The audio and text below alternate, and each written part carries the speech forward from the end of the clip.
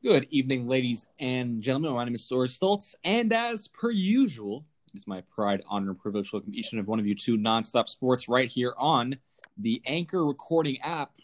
And oh boy, do we got going for you today? I say it every time, and they're good shows every time. So I really lie. You can't you are very consistent with your openings, by the way. It's like since Never the lie. first show I've ever been on. That's you've always said the same thing. Good It's consistency there. consistency. Yep. Voices you hear will be Zach Weinberger and JP Acosta. They do amazing work over at the University Press. I'm sure they'll give their fillers on what they do later, but it's been a while since you guys heard from us. It's been 9 days since the last show, and very many things have happened in the world of sports, particularly in the world of NBA playoff basketball, which is where our main focus and our first focus is going to be. So, just to recap, the second round is beginning underway. The first round is nearly over. There is one series left in all of the first round, and that will end tonight at 9 as the Oklahoma City Thunder and the Houston Rockets getting set for a Game 7 after OKC forced one in Game 6.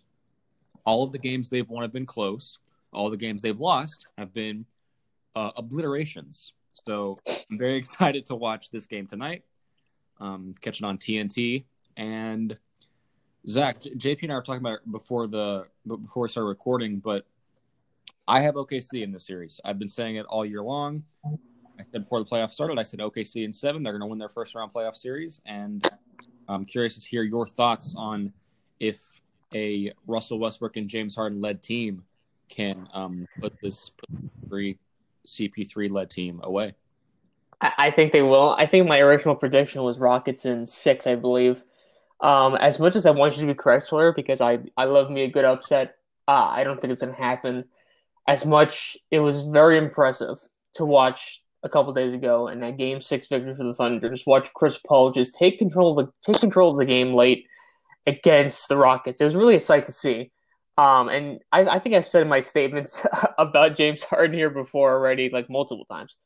But I do think they'll get it done. And I just got to say this real quick because to me, if the Thunder win, and I think this is not even a hot take, I feel like everybody probably would agree with this. I think D'Antoni's gone. Oh, Oh yeah. So the Thunder with Chris Paul, Shai Gilgeous-Alexander, Steven Adams, and yeah, that would be a really tough series loss for the Rockets. But I think they handle stuff done. As you said before, like when the Thunder lose, they lose in pretty bad fashion. And I can see that you can see all the heart in Game 6. I just don't know if they'll keep that same consistency going in Game 7. So I have the Thunder, but man, Sawyer, I am rooting for the Thunder. That is what I will say. But my prediction sticks with the Rockets. I said Rockets in, I believe, either 6 or 7 at the beginning of the playoffs. I'm still going to go with the Rockets tonight. I don't know who I'm going to be rooting for because I think both teams are actually pretty enjoyable to watch. Nope. In Continue. my opinion, they're both pretty No, you're enjoyable good. to watch.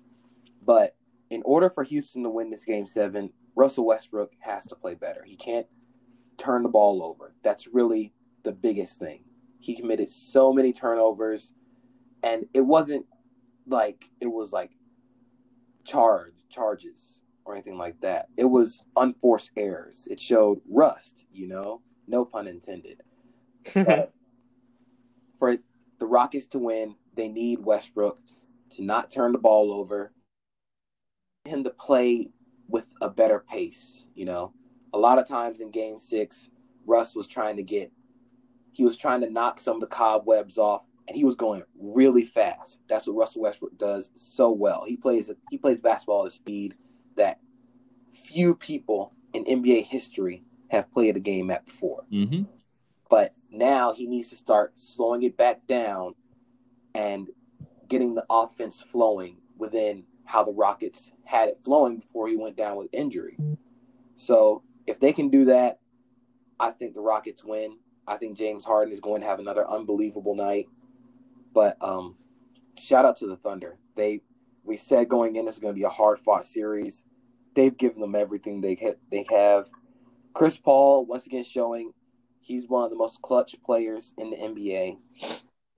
And I do especially want to give a shout out to, and I know we kind of rag on him for shooting bricks at the 3-point line, but Lou Dort has done an amazing job with James Harden, and he's not making anything easy on him. Every basket is a tough step back three, or he's going into the body to get a layup.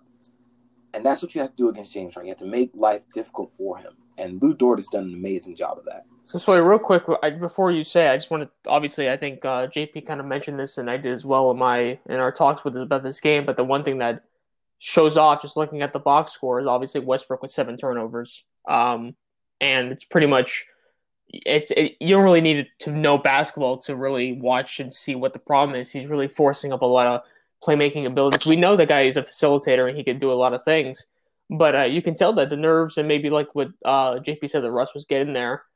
Obviously, with the injury, he had to miss a couple games, but I think that's kind of like the key to this Game 7 is that we need Westbrook to get back to Westbrook form, so to speak. But yeah, so that needs to be fixed. Yeah, and he's in obviously a ridiculously difficult position because he has not played in the bubble, and when you're just thrown into that kind of environment, it's very challenging to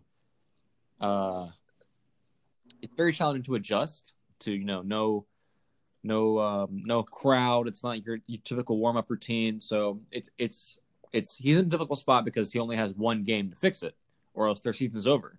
So I fully predict that Russell Westbrook's going to have a huge game, and I fully predict that James Harden is going to have a good game. Not a great game, but I think James Harden's going to have a good game. I'm sticking with OKC. But to go back on what JP was talking about with Mike D'Antoni, I think D'Antoni has had ample time to prove that this Houston Rockets system can work. Small ball, shooting a bunch of threes. And he's only been there for 5 years. This is his 5th season as the Rockets head coach. So that's kind of the magic number of when you will lose your job. If you look at Nate McMillan, who I'm going to get into later, he got fired after his 5th season with the Indiana Pacers after being swept 3 times in his years in Indiana. So, his life's on the line. And I think more importantly, Russell Westbrook's life's on the line because ever since KD left, his success in the playoffs has not been anything.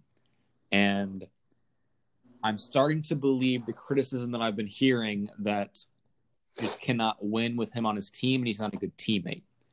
They still have time to fix that. But, historically, if you look at it, I don't know if it's a coaching thing. I don't know if it's a him thing. But he's only been in the finals once, and that was with Kevin Durant. So, see, I think Russell Westbrook is a good teammate, and I think he's shown that in being active with like coaching and helping with the players, even when he didn't play. So, like I said before, he plays the game so fast that nobody else on the team can keep up. And if he's going 110% every time, he expects everybody else to be going 110%. But the problem is, his 110 is out of everybody else's reach. They can't keep up with him. So that comes on to either coaching to try and surround him with better players, or it comes down to him being able to rein back in that offense, that going full speed every time, because that's going to cause a lot of unforced errors. But if we're going to talk, we talk about the Thunder real quick. In Game 6, 4 out of their 5 starters had double figures in points. That's Lou Dort, Shai Gilgeous-Alexander, Chris Paul, and Danilo Gallinari. And he had 12 off the bench from Dennis Schroeder. That's a winning combination. You get a bunch of guys pouring in points. If you look at the Rockets, James Harden had 32. That's a normal James Harden night. Westbrook had 17, and Robert Covington had 18. Eric Gordon only had 9 points, 3 of 12 shooting, 1 of 6 from 3. He's got to step it up. He's been their secondary scorer if Westbrook isn't on. So he has to step it up and play a little better for them. The difference for OKC is going to be Steven Adams. If Steven Adams can give you 14, 15, 16 points to go along with rebounding, that will be the difference in the game. And then, as you said, JP, the difference for the Rockets is going to be Eric Gordon. When he has a big game, they're nearly impossible to guard because then you got to worry about Eric Gordon, and then you also have Westbrook and you have Harden, along with the shooters they have all around them. So it's going to come down to them. I'm very excited to watch that series. We have a lot more to talk about. So I want to go ahead and recap the other Western Conference Game 7, which was Utah and Denver. And holy moly, what a series it was. Utah was up 3-1, and Denver won 3 consecutive games, becoming it's a very small number that has happened in the NBA where a team is. I think they're the 12th team to come back. They pull it off, and Denver now advances to the second round, and they will be playing the Los Angeles Clippers. But I just want to say with the Utah Jazz, it was a great series. I honestly don't think they did anything wrong defensively. They were getting highly scrutinized for not guarding Jamal Murray as tight, but this guy was hitting ridiculous shots in games 5, 6, and 7. In games 4, 5, and 6. Ridiculous. But what really changed is in Game 7, Jamal Murray didn't have that great of a night in Game 7. Donovan Mitchell took that assignment of guarding Jamal Murray. So before it was, I think, when Conley came back in, Conley was guarding Jamal Murray, or I think it was Royce O'Neal. Yep, Royce O'Neal. I think that's his name. But Donovan Mitchell took that assignment. Game 7. This was a very 90s-ish basketball game. Score was 80-78. Not a lot of. This was a polar opposite to the 50-point scoring bombs that we've seen in this series. Most series, though, JP, when they go down to Game 7, it is a lot of low-scoring games. Like, that's what happened with Philly-Toronto last year.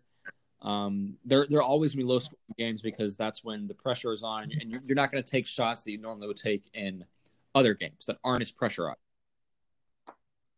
Yeah, I'm not saying it's like a bad thing. I'm saying like it was a real interesting like contrast from the scoring explosions that we had seen in games 1 through 6.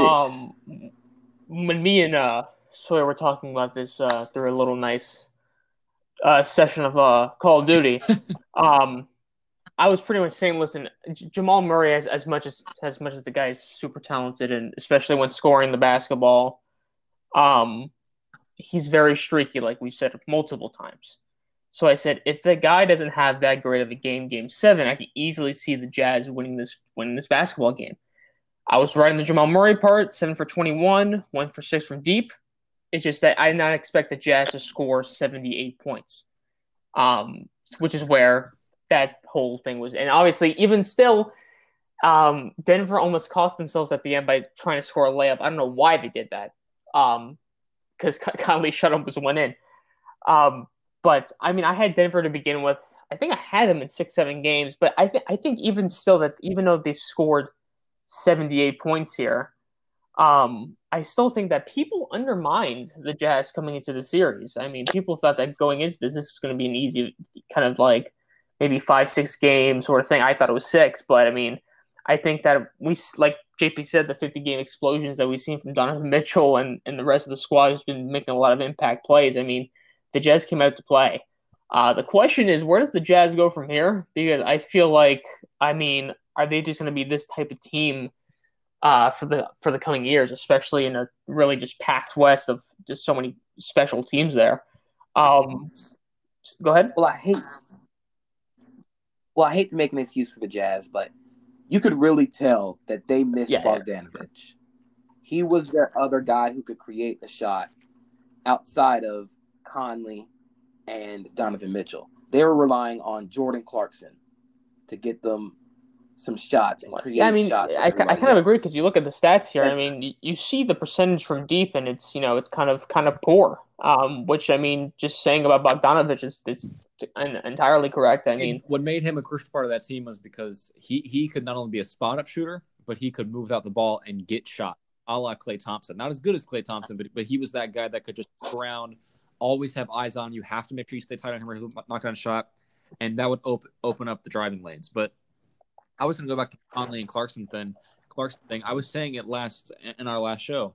They were the difference. When Conley came in the first 2 games played, he scored 26 points and 27 points.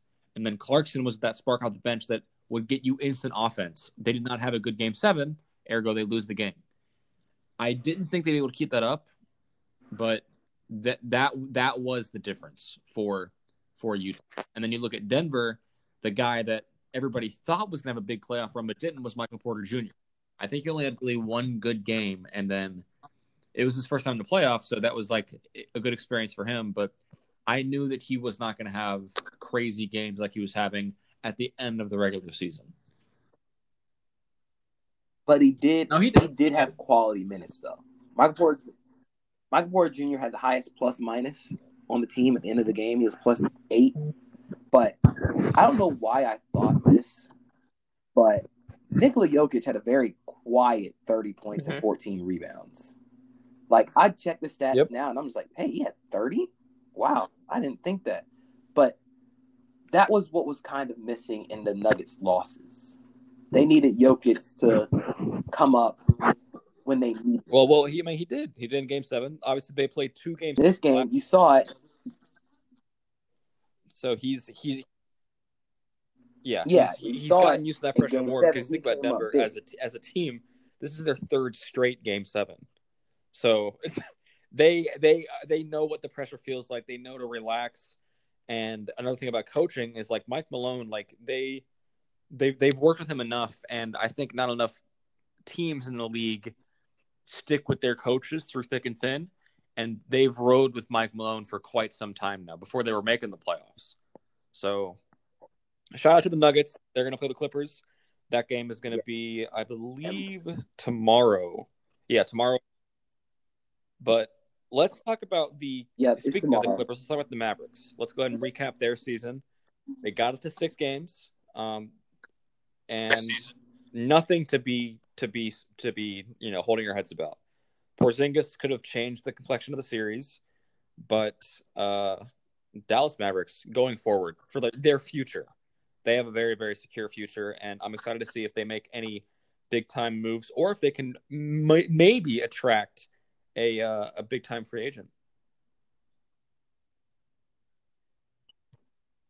I think that the Mavericks they gave it the best they could considering the situations that they had. You know, Porzingis gets ejected Game 1. In a game that they were up before he got ejected, they end up losing that game. Then Porzingis gets hurt. He's out. Luka Doncic, who played phenomenally the whole series, is on a bum ankle in Game 6. It was clear he was not 100%. And they go out and they play as best they could. I think the Mavericks' future is solely in Luka Doncic's hands. I agree. He is their face. He's their star. I have heard rumors, and they're small rumors, that the Mavericks could be in play in the event that Giannis doesn't stay in Milwaukee. In the event that he doesn't. But again, that is a rumor, and I doubt it happens because I think Giannis will probably stay in Milwaukee. But the Mavericks have a great team, as is. Yeah, I mean, listen, the Mavericks they're great. I mean, listen, when you have a guy like Luka Doncic who can pretty much impact every play he's in, you have something special there. Even in a loss, he puts up all the effort. I don't know if I'm going to go as far as to say that they're a phenomenal team. I think we all can agree there. They obviously have some stuff that can definitely use some work, whether it be on the wing or anywhere else. But I think that Luka and Kristaps is a pretty damn good start to construct the team, and you also have a good coach there. So I mean, you have the utilities there to make huge runs in the playoffs each year and year and out. And who knows if they can attract someone just by the market that's going to be in play. Even when, like you mentioned, Giannis, which I don't see Dallas at all as a place that he can go. No. Other than staying in Milwaukee, which I think is probably most likely. But I'm trying to think of like who else can go there. I mean, there's probably other players, but I think that Dallas is pretty much 1 or 2 moves away to get a big guy that can really contend in the West. Yep. And once again, this was like a win-win for me because I'm a Clippers and a Mavericks fan. So regardless of the winner, I come out a winner. Well, excuse me, real quick though. I mean, gosh. taking the Clippers to 6 games though, that's very impressive. When a lot of those games did not have the unicorn there. So I mean, Yeah, I agree. All credit to Carlisle, Doncic, everybody on that team. They play their hearts out. Just obviously wasn't enough. I mean, the Clippers they're pretty much one of the 2 teams people picked to basically win the chip this year. So, yeah, shout out to them for sure. Another team that was questionable at first. I never really believed it, but the Bucks Magic series. We have to recap that one. Magic won the first one, just like they did last year against Toronto in the first round, and then continued to lose the next 4 games. However, the games were pretty closely contested for the most part. Yeah. I don't know if Orlando has the market or really the lure to get better next year. That would just have to be through draft picks and improvement and obviously health. But all about Milwaukee right now. It's all about Milwaukee right now. Okay. What I will say about the Magic is, and this is just personal for the Magic, I want the Magic to be so good. I want the Magic to be good so bad. Because if you look at the guys that they have there, they have potential to be one of the better defensive teams in the NBA, just based on who they have. I mean, Mo Bamba was injured. He didn't play in the series. Jonathan Isaac played in like 1 game. Then he was gone. Aaron Gordon didn't play. It's all about health. All about health. Who else? Michael Carter-Williams didn't play. They weren't healthy at all.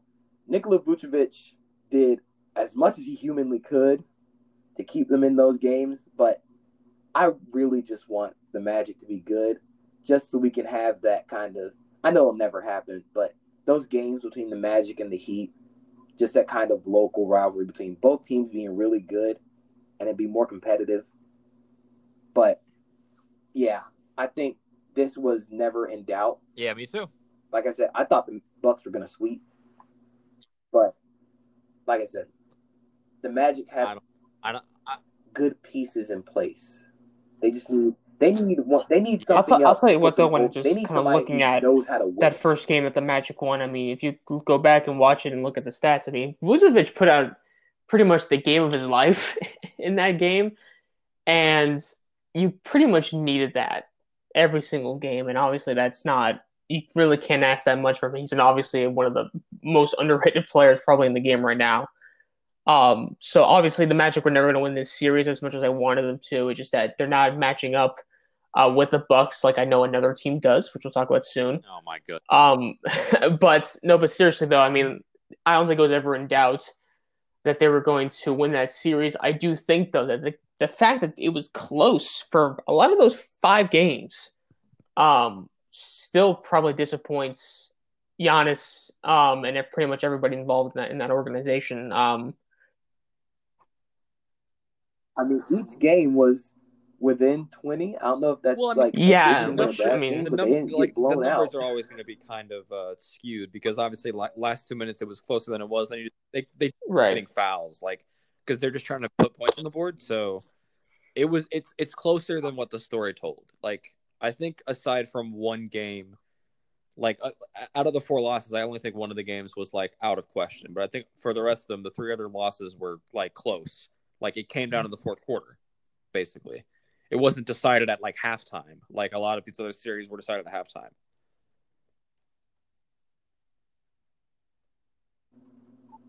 See, like I said, I do think Orlando has the pieces. No, I don't. They don't have. Do they have the pieces? Knows how to win. I see them regressing, if anything. Yes, I think they have. I don't think they can go. They can't get anywhere past the first round. I'll tell you that much. I mean, I don't know about. I think, like I said, they need somebody who knows how to win, a veteran who can start. And I'm just saying this just out of hypotheticals. Don't think this is a rumor or anything that I've seen on I'm trying to think of just hypotheticals. Who would they try to attract to Orlando? You know what I'm trying to say? I don't think that's a spot that people want to go to. It wouldn't be attracting. It'd be a trade. They would trade. Yeah, I agree with that. They would Okay, but like I'm Aaron talking about Gordon. which guy. You know what I'm saying? Which If player would go ahead and pretty much impact the team? Because even if you get a pretty nice star to go over there, I really don't think you get past the first round still. I will be very surprised. I think one guy they could get. That's not what I was talking about. I think one guy they could get is DeMar DeRozan. That's a first round exit if I ever heard of it. I was going to say Bradley Beal. That's not bad. Potentially. Oh, I don't think they can. But I don't think they have they're gonna have to give up a lot on a good team. So he's the one guy on a good team really, really bad that can impact. Waiting for. I really just want the Magic to be good because, again, they can be one of the better defensive teams in the league just based on who they have. Like, you could run a starting lineup with Jonathan Isaac, who's near 7 feet tall, as your small forward, Mo Bamba, who has a 7'9" wingspan standing, and then Nikola Vucevic. That defensive team in the front court would be insane. But you can't play that big in today's game. Knows how to win. You're going to get just absolutely lit up from the 3-point line. But the thing is, those Bamba can't except for move. Vucevic, those guys can all move. Guards? No, he cannot. You're out of your mind. Yes, he can. He can't move on these guards. He's going to get his ankles Mo broke. Bamba Well, here's the thing. Whether he can move or not, we talk about the Orlando Magic. I really don't see any of those guys that we've mentioned to go to the Magic, and they're still not a first-round exit, personally. Man, that's what they will always be knocking on the door of the playoffs. Like, they're gonna play hard, but they won't have the talent to do anything. Can we move on? We're talking about Orlando way too much. There's a lot of important teams. I just think I really want Orlando to be good. If the fans and the listeners don't know, so that I really want the Magic it'll actually mean something. It's not that you care. Wow, big yikes right there from Florida. You don't actually care about them. And Jonathan Isaac went to Florida State. One last thing before, because I kind of agree we should not be talking about Orlando this much. I don't care about Orlando at all. Even though to me, like, I honestly root for every Florida team that makes the playoffs besides the Miami team. So whatever, but like I just there's no reason to root for them. They're the most basic team. They have a couple players I really enjoy watching. Like, Vucevic is definitely one of those guys. I just don't see him adding someone like we've mentioned that it's not a first round exit still. But we can move on. Yeah, so Milwaukee was the 1 seed, play the 8 seed. 8 seed won the first game, they won the next 4. Exact same thing happened in the West with the Lakers, losing game 1 to the Blazers, who were the 8 seed, and then they won the next 4. Now, when we talk about Portland, there are several questions that can be asked about their future and their next season. And this is a team that the year prior was the 3rd seed in the West, made it to the Western Conference Finals. And then this year, right from the jump, something went wrong. I don't know if it was – I don't think it was solely Nurkic being gone, but this team just didn't look the same. They were constantly playing from behind. They had a miraculous run in the bubble to get to the 8 seed, which was impressive. But you're playing the Lakers, you're playing LeBron James, who got woken up after the first game, and they proceeded to win the next 4. So, Zach, I'm going to ask you. Can this Portland team progress, stay the same, or regress?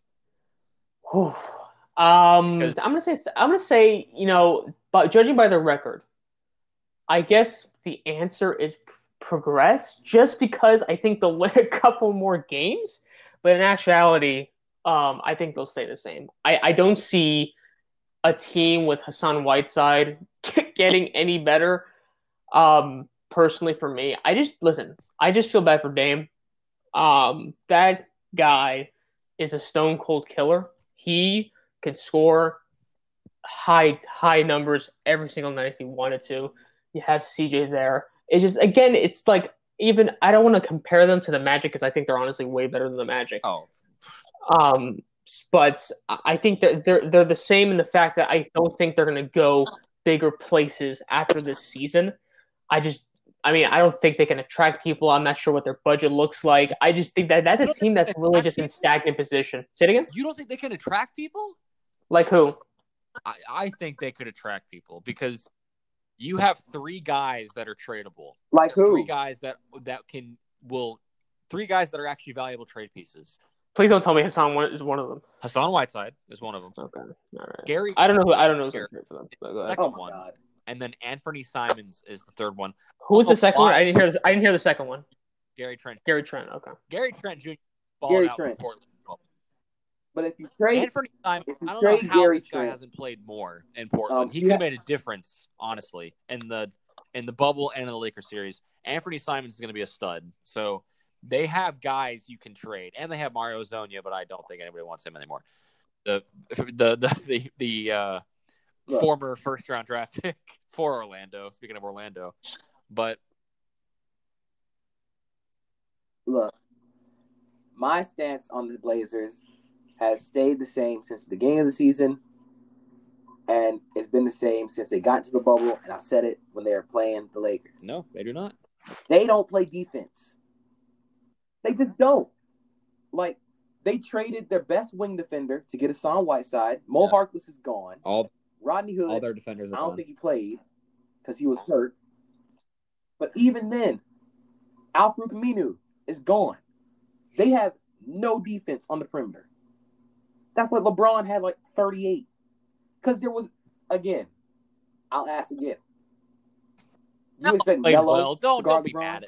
Don't be mad. at Gary Melo. Trent? He played. All I'm asking is, on logically, No. do you expect Melo to guard LeBron? Okay. That's all I'm saying. They're going to stay the same. I'll tell you what, though. until Listen, they add even though somebody they'll who stay can the same, actually they're play fun to defense. watch. I mean, I love watching Damian Lillard. I love at least they make Like, some they're games fun to competitive. watch. They're fun to watch because they don't play defense, and Damian He Lillard does it scores too. That's the 60 best points part. a game So, I when he mean, be in You the just game. like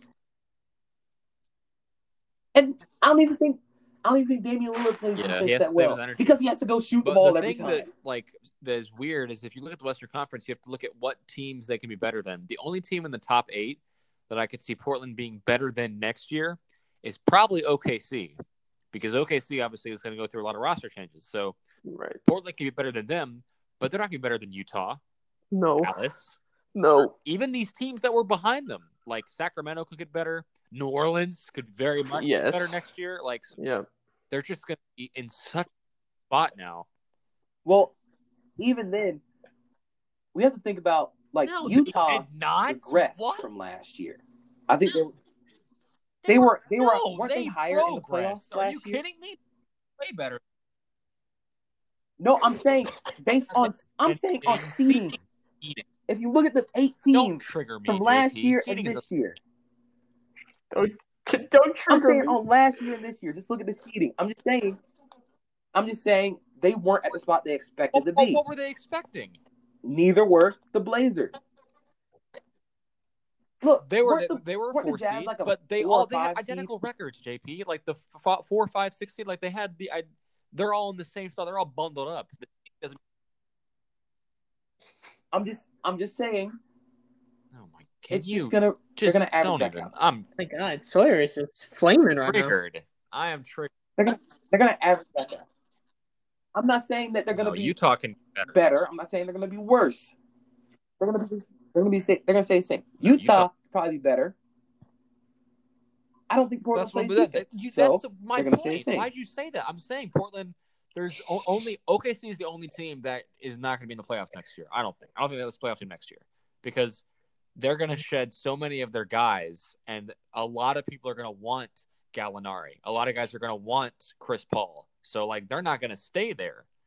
So Portland can be better than them, but even San Antonio, for instance, they might be able to, because San Antonio can always attract talent, always, because who doesn't want to play for Pop? So Portland might be like for Dame and CJ to succeed, they might have to wear a different uniform.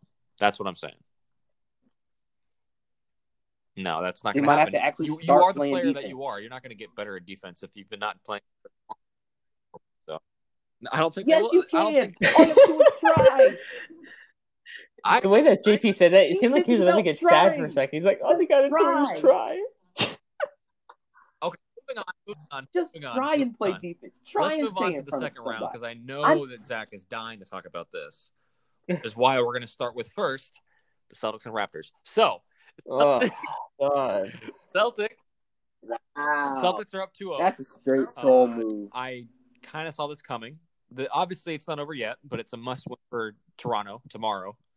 They have to win this game 3-0. So they're going to be down 3-0, and no team has come back from 3-0. So, but we kind of saw this coming. It's just not a good matchup for Toronto because their backcourt can't compete with Tatum, Walker. Even Marcus Smart has been lighting it up in this series from distance, and Jaylen Brown. So, I think this is going to be a quick series. This could be a 4-game series. Could be a 5-game series. This could be over very, very quickly.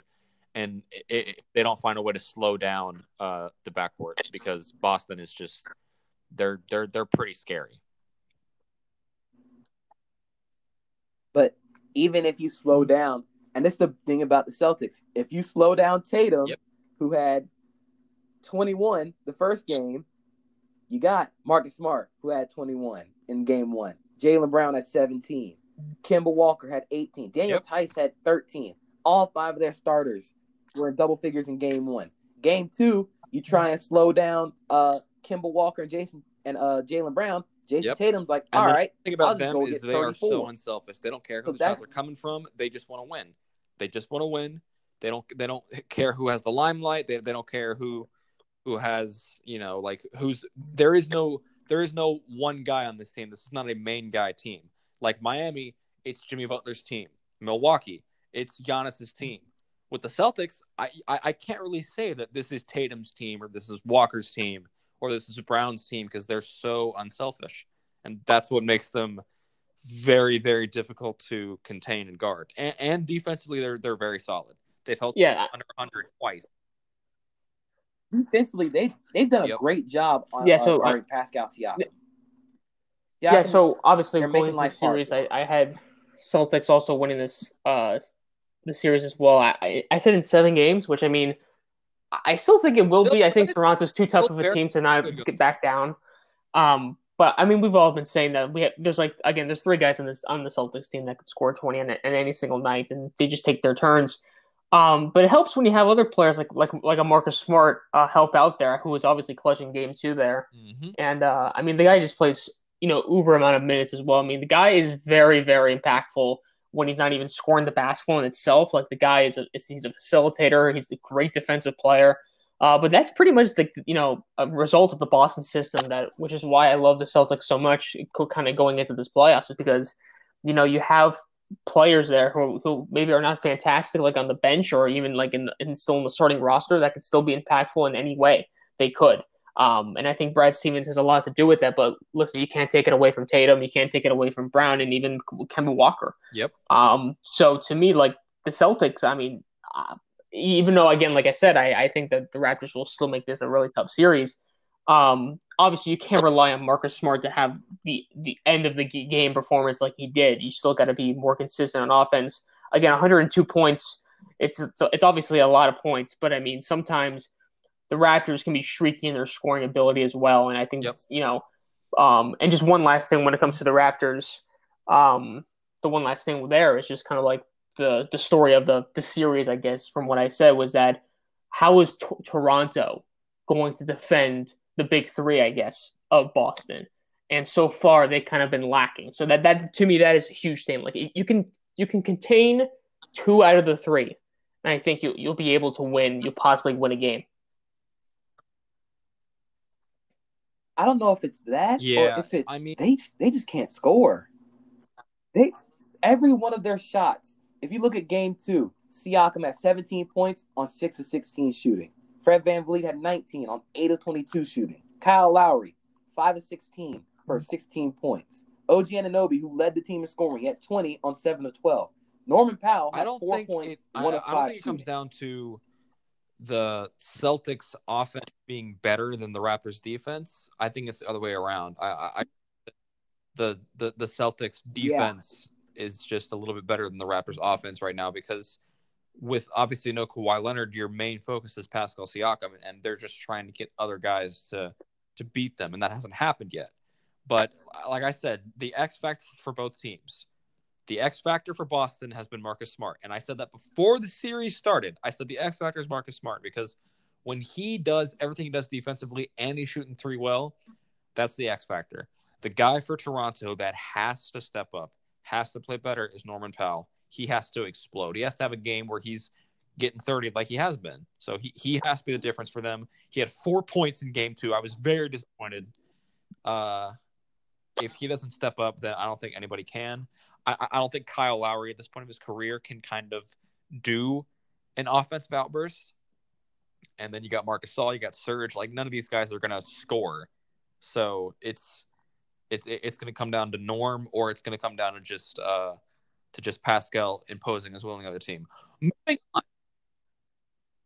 But still, look who's taking the most shots. Like, Serge Ibaka isn't a primary scorer. He took 12 shots compared to Norman Powell's 5. Marc Gasol moving on to the shots. last series we're going to talk about, the most important series we're going to talk about, Milwaukee.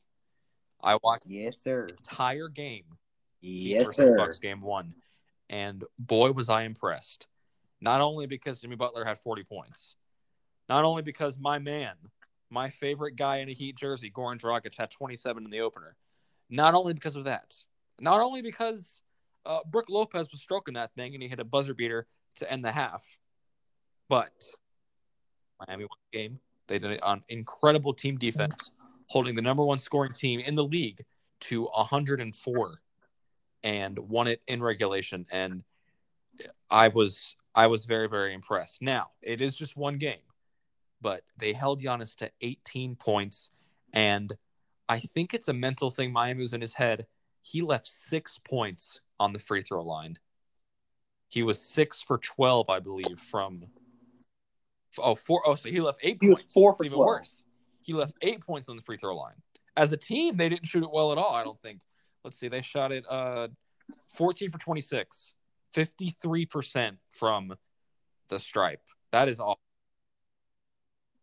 Yeah, that's Miami. That's 25 to 27. So I feel like Miami did a good job of kind of getting in their head, like on the line. Like they were being very vocal, and I'm glad that the refs didn't think that as taunting, because a lot of times they will, but they just kind of let that happen. Like, Miami is really making it hard for Milwaukee mentally and physically. And Zach, curious to hear on the series. This is what I'll start off with. Obviously, we've seen the game 1 upsets that have amounted to absolutely nothing. Yep. We saw that in Portland. We saw that in Orlando. Exactly. But here's the thing. This is not the first time that the Heat have beat the Bucks. I think we all know that. Mm-hmm. I think especially me and JP have bragged about it annoyingly this season. The only team in the league to have a win percentage against the Milwaukee Bucks. But listen, to me, it's I can't help. That's not true. They're not the only team. They're the only team in the East.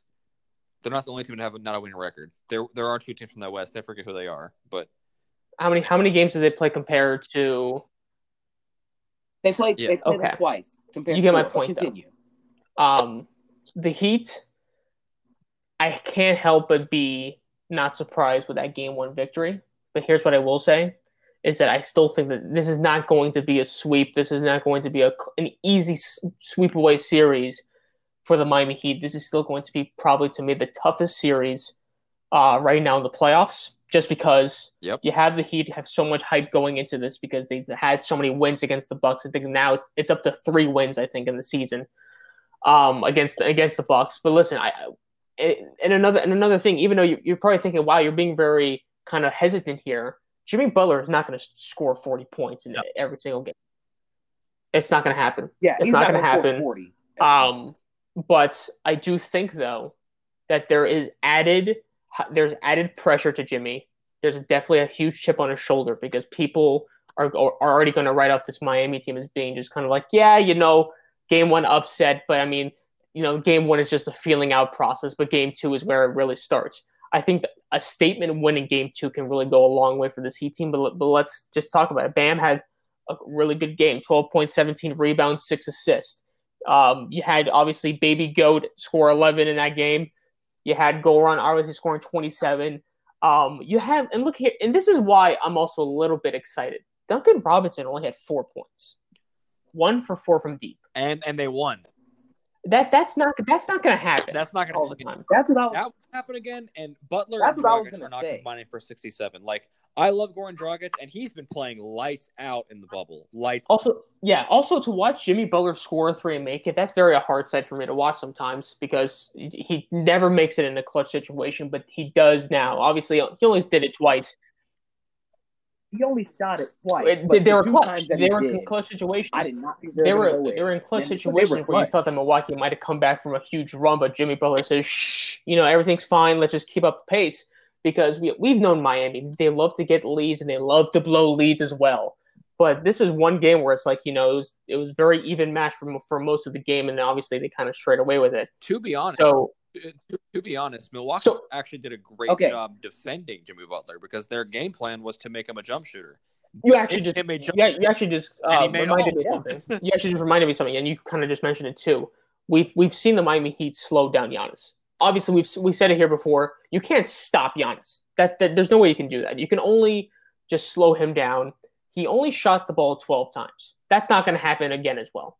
I thought even then he should have been at least a little bit more selfish, maybe, because shooting the ball 12 times but to me, it's more of an account of what the Heat have planned for Giannis and their defense, and they've shown it this year. So again, it's a great first win for the Miami Heat. Okay. They just can't be complacent. They got to keep it going.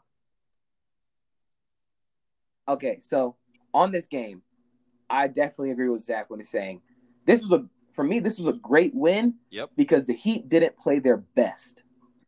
Like you guys said, Jimmy Butler's not going to score 40 every game. Their consistent winning formula isn't Jimmy Butler scoring 40. Yep. It's a lot more people contributing. Like you said, Duncan Robinson only had 4 points.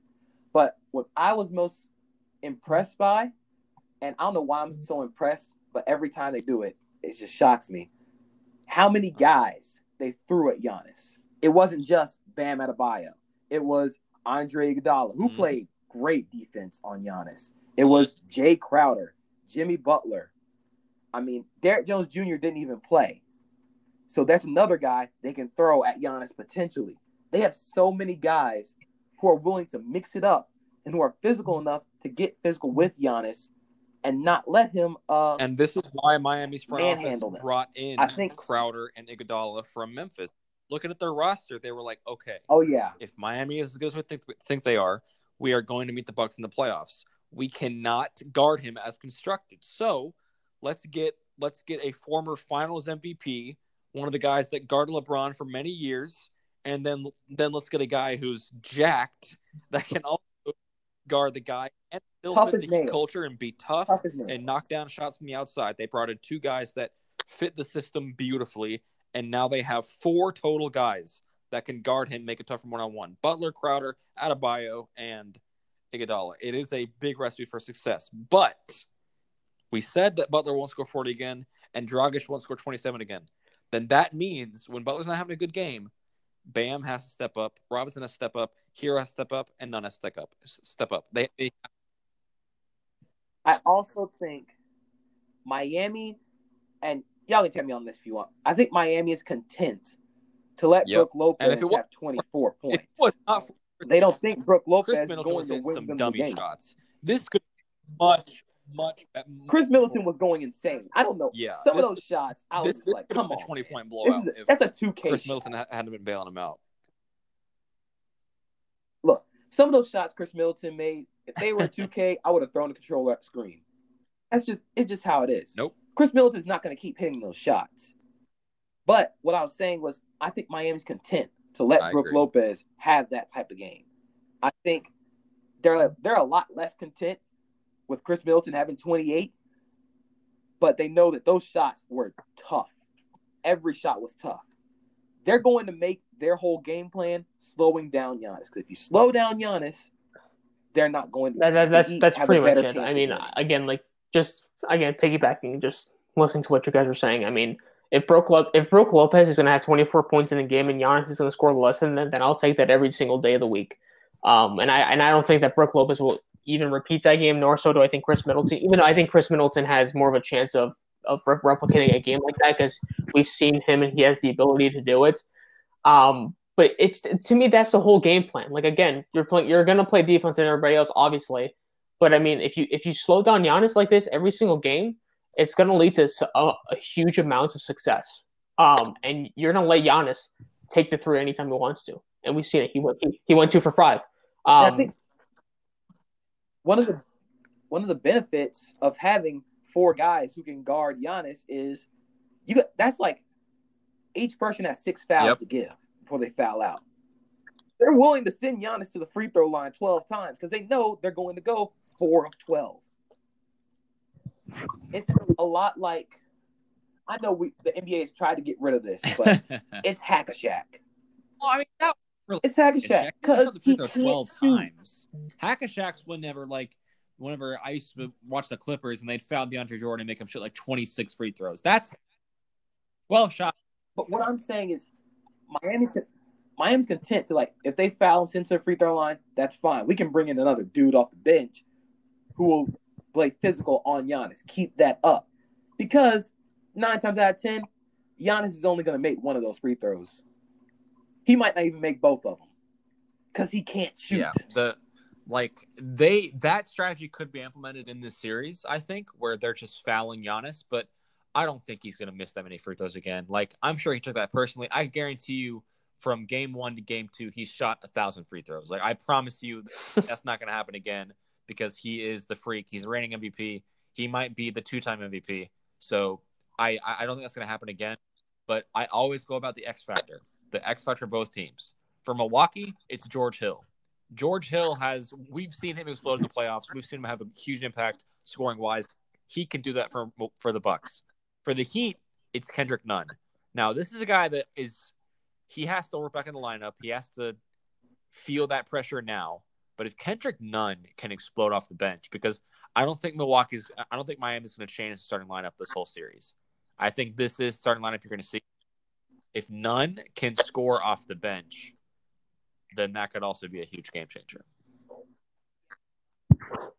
Yeah, Nunn doesn't even have to, like, score a bunch. He gets like threat. I would say for him, honestly, a good night would be like 14 points.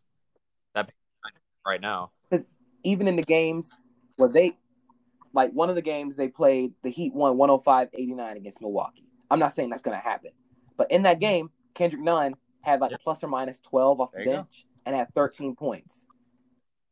He's another guy who can bring off the bench and get his own shot. That's going to be the biggest thing for Miami for this series and for the rest of the playoffs if they make it.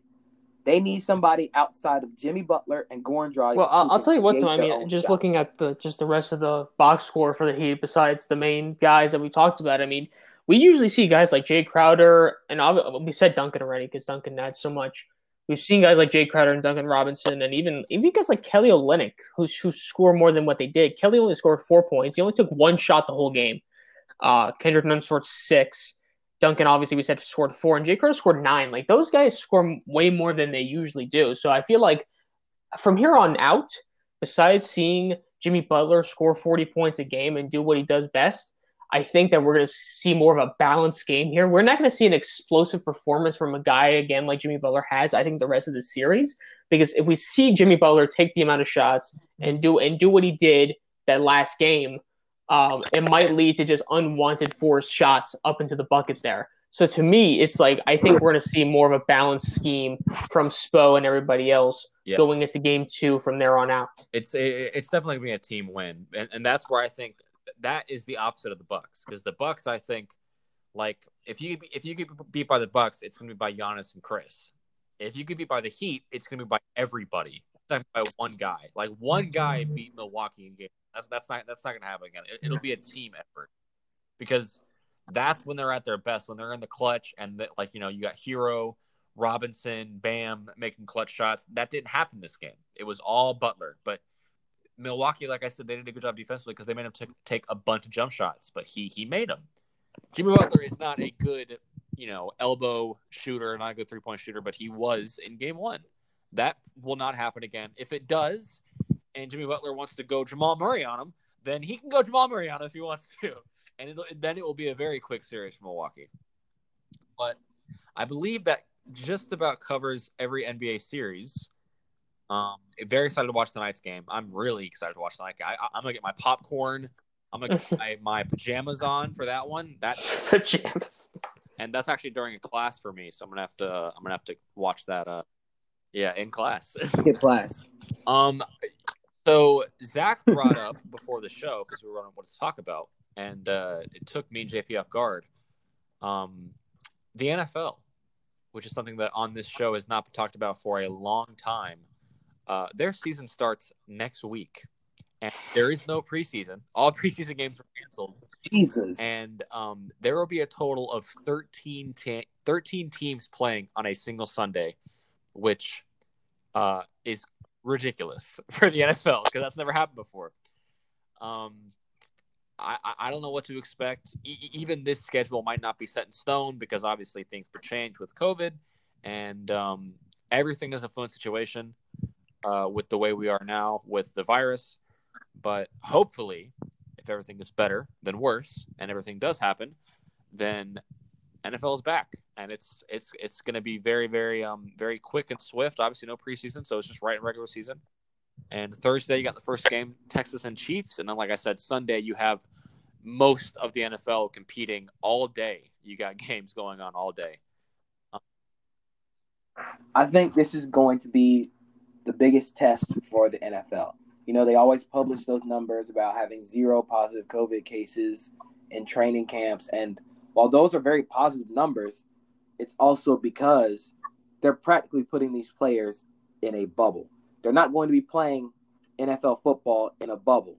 So the travel is going to be something that I'm watching like specifically because, you know, one cluster of cases on the team. Yep. And who knows what happens. We've seen it happen with the MLB. And then you have completely cancellation of games, and then it's just spiral out of control from there. Yeah, but this is probably going to be the most interesting football season because, you know, although I'm a NFL writer, this snuck up on me. I was shocked when they told me that the season starts next week. So I was like, wow, this has been the fastest and slowest year of my life. I mean, this year has been kind of a roller coaster. But obviously the reason why I brought it up is just because obviously it's so quick. It's coming here really fast. But obviously, you know, I'm trying to get ready for fantasy football and just doing mock drafts and all that sort of stuff. So I'm excited for the season, even though the way that they schedule these Monday night games are just, I mean, I don't know why these two, the Monday night games, by the way, are Pittsburgh against the Giants and then Tennessee against Denver. Monday night football. what a Monday night football schedule, which, I mean, I don't know. Wait, what Pittsburgh were those Monday night at New games? York, Tennessee at Denver. Giants. Wait, which New York?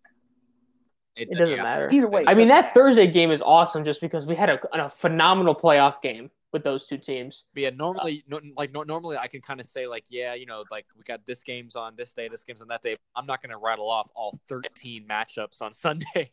You've got like a bunch of games start at 1, and then you got there's too many games to count. But the one that I will shout out is my future Hall of Famer Joe Burrow, the Week 1 victory over the Chargers. I'm excited about that one. Yeah, good luck there. The game that I'm most excited for is, I was just about to say, NFL writer. You are biased now. First game for the Jags. First game. Colts Jags. I want to see how bad we can tank. I want to see how bad we can be. Look, in my lifetime, the Jaguars have never had the number 1 pick. I want to see us go get it. That'll be the one time I am proud of being a Jaguars fan because we suck so bad that we are actually being the number 1 pick. But in all honesty, we're probably going to win like 4 or 5. We're probably going to win like 5-6 games and be out of the I love the Jaguars. They're so consistent at being inconsistent. It's good to watch them. Hey, it's not even inconsistent. It's just like we're consistent at being bad. Yeah, but there was so much hype coming after that AFC Championship, season where people are like, oh, here we go. Here comes the repeat. I'll say it like this. And one of my co-writers for Big Cat Country said this. The Jaguars are bad until they aren't. That year, that was... The Jaguars are bad until they aren't. They weren't. that wasn't sustainable. You want to know why? Because they tried to hide their quarterback. And then they tried to they didn't want to acknowledge they had a problem with the quarterback. So we drafted Taven Bryan instead of Lamar Jackson. Oh, this sounds like the ramblings of a spicy take. I just want to say one thing, but I'm not even going to talk about the Dolphins game, to be honest with you, because I'm sure you're going to shout out your Patriots game. I mean, I'll shout it out because honestly, I mean, knowing New England now, I mean, which it will be interesting just because the first game that I'm going to be watching for the Dolphins this season will also be seeing, which I'm going to think he's going to start probably, most likely 99%, Cam Newton as a starting quarterback there. So it'll be interesting to see how he flows in that Patriots offense with Bill Belichick on the side, just, being Bill Belichick. So, but the one thing that I want to say going into this season, though, is just looking at the schedule, because I look at the NFL schedule on ESPN.com a lot until today when I first took a look at it, and it's so weird. And you mentioned this too, Sawyer, in our chat that we have. It's so weird seeing that Washington football team logo. It looks like a college team. It really does. Just that yellow W, man. That's all it is. Speaking of that, they've confirmed that their starting quarterback will be Haskins week 1, which is not a surprise, but I mean, yeah. So, but I'm super excited. I'm also super excited to see the Jets suck again. So it's gonna be great. So, if there's a team outside of the Jaguars, I'm excited to see. It's the Arizona Cardinals, because that offense is going to be so. Well, speaking of that division, I'm excited to see the San Francisco 49ers regress. That's gonna be great to watch. Wait. Before we continue, I'm gonna say what you need to say, JP. If you say what I think you're gonna say, I'm just gonna say the other thing. Go ahead, say what you're gonna say. This is a football conversation. You can't chastise me for bringing football into a basketball conversation, then bring basketball into a football conversation. We gotta keep the same. No, go ahead. I'm just gonna say. I'm gonna say what I'm gonna say. All I'm saying is. Only one of us predicted that the 49ers would be really good. I thought they were. Okay. Do you want to keep that up? Do you want to keep that same prediction for this season? I heard that was a lot of silence I heard there. So some hesitation I think I heard there. Which, by the way, speaking of the Heat fans, just real quick, Sawyer, I'm sorry to go back to basketball. Oh, we're fine. I don't. JP said that the Detroit Pistons. Are you seriously bring doing up your this? Like you chastise the Detroit Pistons. The Detroit Pistons will be better than the Miami Heat. That is what you said. That is what you said. You get mad at me for bringing up this, and then you go bring this out of. This is a football conversation. We're talking about. Okay, so NFL. I'm going to bring it up anyways. You said that the Detroit Pistons will be better than the Miami Heat. Isn't that what you said? This is an attack on my character. That is what you said. Jimmy Butler and a bunch of dudes. You said that too. I have already acknowledged that I am wrong for this, and I am willing to die on that hill because I knew I was wrong. All I'm saying is somebody on here said, two people on here said, one of y'all said. Two people, one? That the Niners that was going to me. make I'm playoffs. Sorry. I apologize. Other person said they didn't make the wild card, so I was technically correct. Guess who said they were I was technically correct. Guess who I was said technically correct. No, they didn't get to the wild card round, so I'm correct. But it was a win. They didn't win or lose in the wild card game, so I was correct. Here we go again with this. Okay, let's stay on task, guys. To watch, what? I'm going to just say one more game that I'm excited to watch. Sorry, then you could say it. Yeah. Which again, you said that the Pistons will be better than the Heat. The one game I'm excited about, going into this, it actually is a San Francisco Arizona game, like you mentioned, though. To be honest, just because I think I'm not going to say passing of the torch, but we're going to see how much improvement or regressment, like we've said before, that these teams will make. Because I think that Arizona will take a significant boost here. Cliff Kingsbury and Kyler Murray in their second season together. Adding DeAndre Hopkins as that weapon, and even having other weapons, like obviously Fitz is like he's immortal, so he'll be there and he'll contribute. But even like in the running back position, we saw what Kenyon Drake can do last season, and being that dual back running back. That I thought he could be in Miami, but when you have Adam Gase as your coach, that's not going to work out well. But they worked him in that system so well in Arizona last year. The offensive line is still a little bit of a question there. Obviously, they added a guy though. But I do think that there's going to be some improvement there. And I honestly, and I'm not just saying this because we had that whole debate about San Francisco. I do think that there is definitely some regression that's going to happen here for San Francisco. And I don't know how severe it's going to be. I don't think it'd be that severe. I think they're still a fine team. I just don't know if they're going to make a huge impact in the NFL like they did last season. But I am excited for that game now. The biggest thing for the 49ers, if I'm going both sides of the ball, offensively, a lot of their receivers are injured. Deebo Samuel is injured. Brandon Ayuk, their first-round pick, is injured. Jalen Hurd is still injured.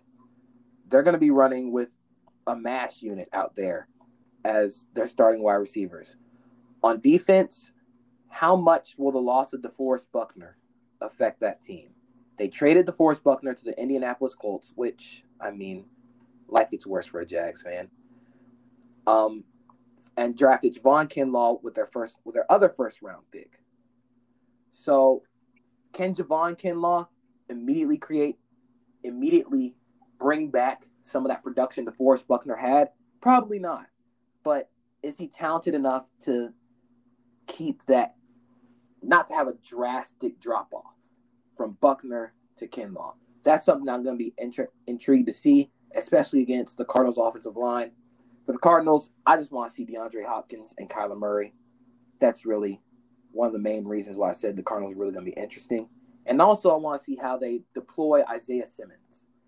He's their first-round pick. I wanted the Jaguars to pick him, but they got him a pick before us. I want to see how the defensive coordinator for the Cardinals uses him. I wouldn't use him in the middle linebacker because that's taking away his best ability, which is his playmaking speed. Keep him on the outside, play him as a box safety, play him over a slot receiver, and let him run and go make plays.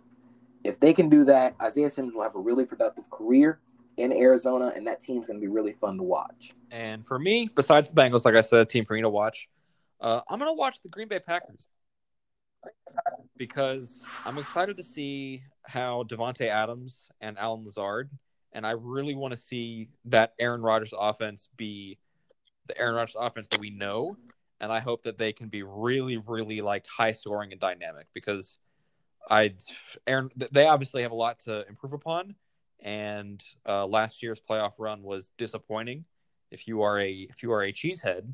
So I'm excited to see if Green Bay can maybe bounce back and make a deeper run, and maybe win the whole thing. Just maybe. Who knows? All right, boys. Green Bay? I'm just trying. Here's a couple things on Green Bay I just want to say real quick, though, is that, it's weird how disappointing of a season it was when it's like on paper, it was great. I mean, they had double-digit wins, and they also made it to the NFC Championship game against San Francisco. But their draft, I mean, which I honestly don't remember if we talked about the draft on the show, but, like, their draft was just hugely disappointing, especially in those first couple rounds. It was because the one thing you needed to get Aaron Rodgers was one of those top receivers, or just because that receiver class was just absolutely phenomenal, and they didn't do that. They got Jordan Love, which, I mean, I don't hate that pick, but still, I would have picked somewhere else. And then in the second round, you get a running back, which I don't think that's a need. I think what a need is that your receivers, and you name the receivers besides Adams. I think Geronimo Allison is not on that team anymore, and Scanling, I'm not sure it's on that team. You have Allen Lazard. That is not a deep receiver group at all. You have to have someone else that's explosive on that team. I think Devin Funchess opted out of the season as well. So yeah, I just feel bad for Aaron Rodgers. I'm hoping that they can make a push for someone. But I mean, Davante Adams, I mean, he's going to have a phenomenal season like he usually does. Bold prediction. He leads all receivers in receiving yards this year. Who? Oh, Davante Adams. Oh. Get out of here. Calling it. Get out of here. No. We need to do our best takes because I have to get to another class, and we have to sing along. So, who did the first one last week? I think you did. I'm going to go last this time, and then JP, you go first. All right. So, as I said on here talking about NFL preview, I'm now since like February, I am a sports writer for Big Cat Country, an SB Nation affiliate for the Jacksonville Jaguars. I do a lot of cool writing on there.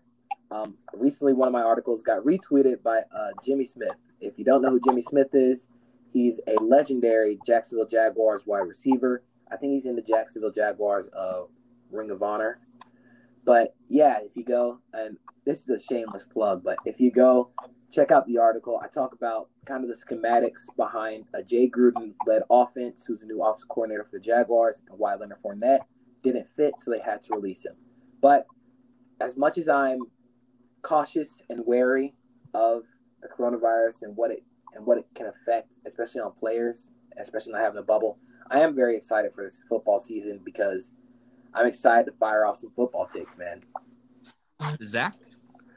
All right, so real quick, some news. The Patriots have expressed interest in Leonard Fournette, so that's the Patriots doing their little stuff there. He's going to be a Pro Bowl. The Patriots. Jaguars.